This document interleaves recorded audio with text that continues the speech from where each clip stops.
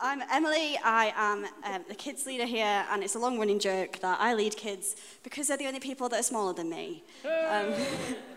We're off. There we go. Yeah, and it's really nice, actually, to be leading a talk where I don't have to think, what craft am I doing? What game do I need to do? And what prayer activity? So it's really nice. There is no craft today. I'm really sorry. But you've got me instead. Yeah, I lead kids, which is lovely. I lead the team. They'll tell you that I'm not the most coherent person when it comes to team briefings and things. So I'm actually quite surprised I'm up here, because usually I'm not making very much sense. And I thought I'd let you in on a secret. The most common question I get asked as a children's leader is not, how do I know Jesus as my Lord and Saviour? It's not even, did Zacchaeus climb a tree because he was small or because Jesus was small? It is, can I have a biscuit yet? I'm literally running a Bob and Biscuit ministry, basically. So if you want to join kids' team, come and have a Bob and Biscuit, because that's where it's at. Today is the first week of Advent, and it's a period in the year where we wait and we prepare to see, to wait for Jesus to be born. And it's kind of a period in the church where we stop and we slow down a little bit, and before we get to Christmas. And our theme for this year is joy to the world. And I'd love to look this evening, how do we find joy in the middle of the mess? How do we find joy when times are tough, when things are difficult, when it's not the plan that we had? How do we find joy? So this got me thinking, how have I found joy or happiness in the last 24 hours of my life? I've been back home, I've been in Hull, which has been lovely. It's just really hard to not say snow.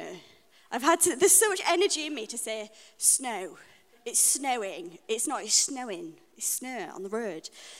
So I've been back home, which has been lovely.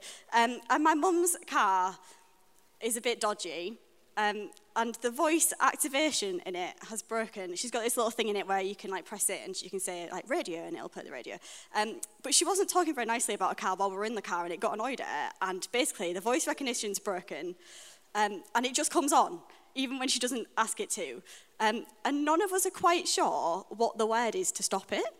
So if you pull up next to us, it genuinely sounds like someone's getting kidnapped, because we're just going, stop, cancel, no, stop, cancel, no, and it's not having it. So this has brought me joy. It was quite funny. We went on an hour-long car journey, and it happened about 5 times, and it was hilarious. So that's what brought me joy for the last 24 hours. Now, I don't know what brought you through the door this evening. I don't know how you're feeling. I don't know what you've come with. You could be really happy. You could be going through a really difficult time. But you're so welcome here, and I'd love to talk about how we find joy in the middle of the mess. And I think we can look at this individually, but we also can look at this on a church kind of surface. How do we as a church sow joy to those around us? And this got me thinking. So I'm living with the people I live with probably for 2 years, maybe 3 years. And imagine if they lived with Jesus. That would be pretty amazing. I'm pretty sure that would make a big difference to their life. So if we have the Holy Spirit in us and we can bring joy to them, what difference can we make as the church to those around us? What difference can we make to those people that we live alongside? So we're going to look today at Philippians 1, verses 1 to 8. And for context, it's a letter to the people of Philippi by Paul. Paul planted this church in Philippi, and then he ended up in prison. He ended up in prison for his faith. So he planted this church, he's now in prison, and he's not in a good place. It's really hard for him. It's not what he expected, it's not what he planned, and he's going through a really difficult time. So let's read Philippians 1, verses 1 to 8. Paul and Timothy, servants of Christ Jesus, to all God's holy people in Christ Jesus at Philippi, together with the overseers and deacons.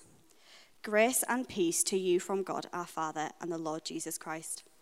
I thank my God every time I remember you.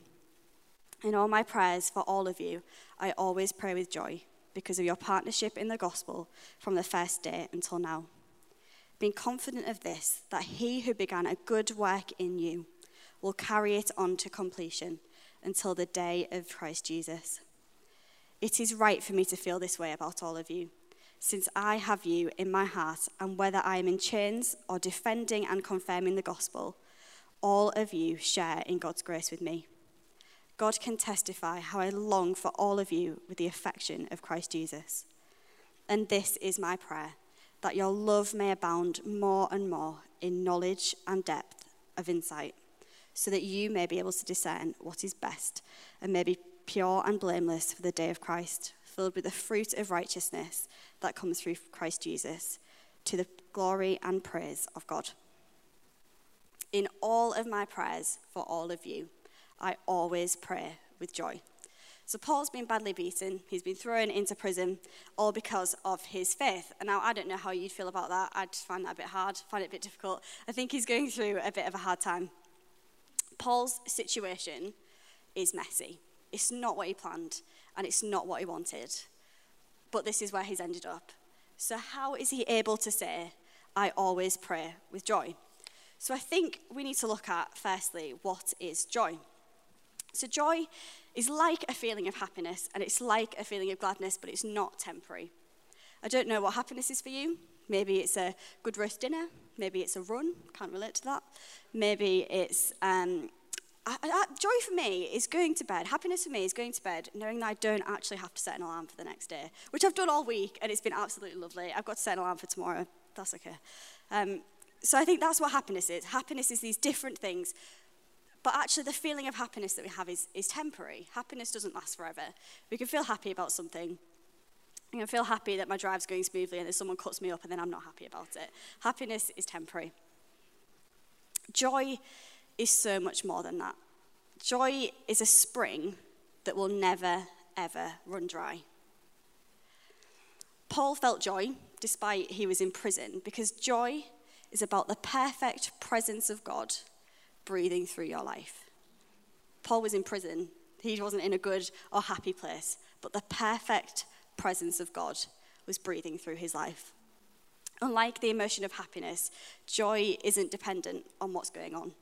It's not dependent on how we feel or what we're doing or what our life looks like, what our Instagram account looks like. It's dependent on God and who God is, and that will never, ever change. Now, we've looked at Paul, but I'd love to look at the nativity story, because I think the nativity story truly highlights what this is like. So there's Mary. Mary's a teenager, she's probably about 15, and she is pledged to be married to Joseph. But then Mary ends up getting pregnant by the Holy Spirit, and this goes against every single societal practice that was out there. Mary had a plan. Mary was supposed to be married. Now it's all gone wrong. This isn't what Mary planned. This isn't what Mary wanted. So what did she do? What would she say to him? How would he respond? What would people think? What about Joseph? He's a man pledged to a woman who's now pregnant. He wants to divorce her, but he clearly still loves her, and he's not quite sure what to do. Can you imagine what must have gone through his head as he slept at night? There's a bit in, I think it's Matthew, where it says he considers divorcing her. And I thought, he probably didn't sleep for about 4 days. He probably never lifted his head for about 4 days. It was only all that he thought about. Probably didn't sleep very well, probably had dreams about it. And I just love the word considers. I don't think I've ever considered anything in my life. I think I've overthought everything for days and then not come to a decision. So I don't think he considered it, actually. Mary's in a bad place. Joseph's not in a good place either. What is society going to think? This is a time where what society thought of you was massive. So what are they going to do? What decisions are they going to make? And how do they turn what was their plan that's now a disaster into something that can be better? So you know that feeling that you get in your stomach when something happens and your stomach just drops and you can't breathe. You're like, oh. I'm pretty sure that's what Joseph felt when he heard the news that he had to go to Bethlehem, that he had to take his wife for 10 days on a journey that's not just going down the M1. This is going through bears, lions, all these different things, wild boars that could have killed them. And he's got to take his heavily pregnant wife on this journey for 10 days, on top of everything else that's going on in his life. And I imagine Mary's anxiety. She's heavily pregnant. She's walking around Bethlehem. She's hearing that actually there's nowhere for her to sleep tonight. Her back's probably hurting. She's wondering when she's going to give birth. She's wondering why the heck she's in Bethlehem. Why the heck did this angel come to her? Why is it all about Mary and Joseph, and why did they pick them? I don't know about you, but I'd be pretty terrified. I'd be in a mess. This is not the plan that Mary and Joseph had. This wasn't the love story that they really wanted. This wasn't the Instagram picture they were going to put on Instagram, was it? This was mess. She gives birth in a stable surrounded by animals. Not for me. No, thank you. This is mess. But there's joy in this story. His name's Jesus. There's joy all the way through this story. The presence of God is in all of these aspects. An angel visits Mary, tells her not to be afraid. Sometimes when people tell me not to be afraid, I get a bit annoyed with them. But I think the Holy Spirit fell on her, she would have not been afraid. Joseph, he has a dream. He's told not to be afraid. Can you imagine the peace that must fall to think, actually, I don't have the answers to this, but I know that God's with me. Can you imagine the peace of, I get it now. It's okay. Don't have the answers, but I know that Jesus is with me. God protects them on the journey to Bethlehem. Can you imagine if the end of it was that some wild boar came along? It wouldn't be that good, would it? But God protects them. He protects them. He provides them with a space. He provides them with a stable. Not what they're expecting, but when did God ever provide something that we expected? He doesn't. But he provided them with something that they needed. The story leading up to Jesus' birth is mess, it's anxiety, it's fear, it's frustration. But how does it end? It ends with Jesus. Emmanuel, God with us. And that's what joy is.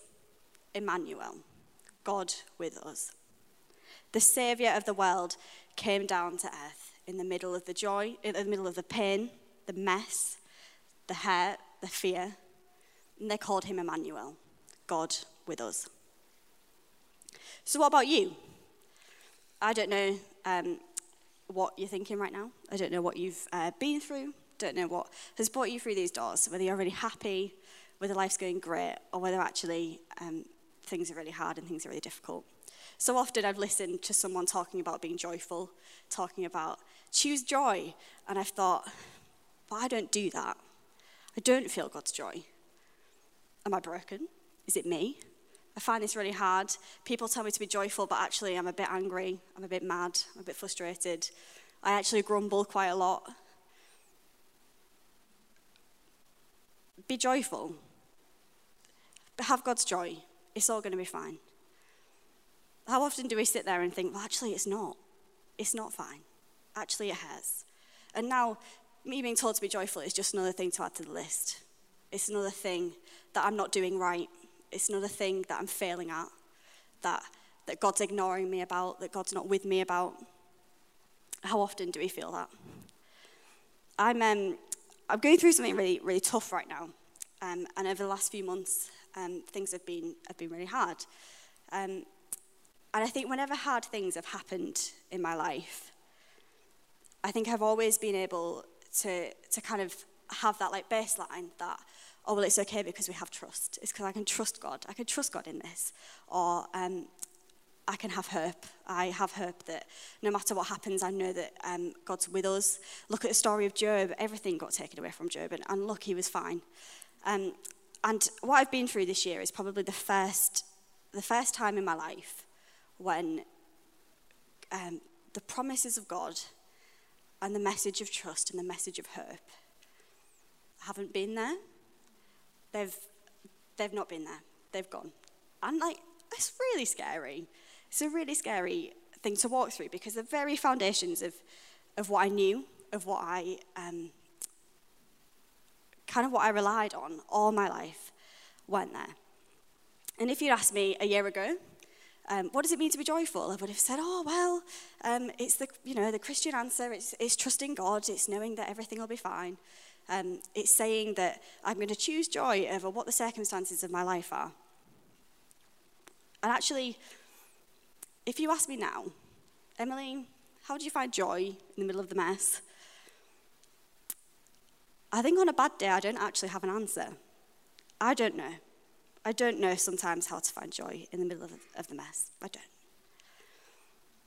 But on a good day, it's a bit like this. It's like there are tiny scraps of hope and of trust that are still there. They're still in the back somewhere.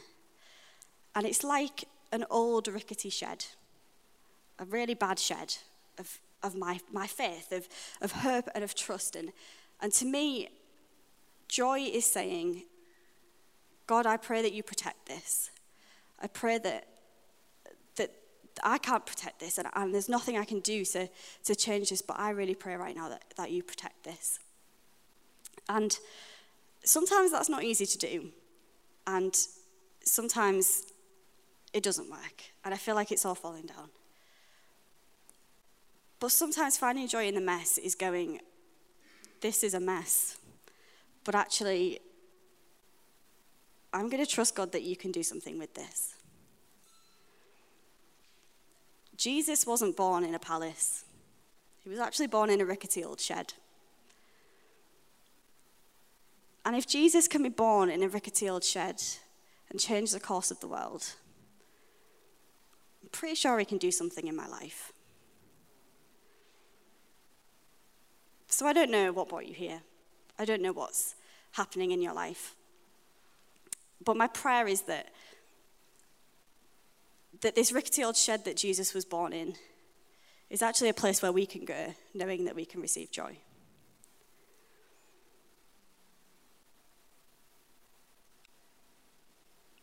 Jesus wasn't born in a palace. He was born in a rickety old shed. The kind of shed that probably would have a DIY SOS episode about it, that kind of vibe. He was born there. And I feel like at the minute, I don't know about you, but that's kind of where my life is. It's in this rickety old shed. It's in this stable. But that is where Jesus was. That's where he was born, and that's where he changed the world.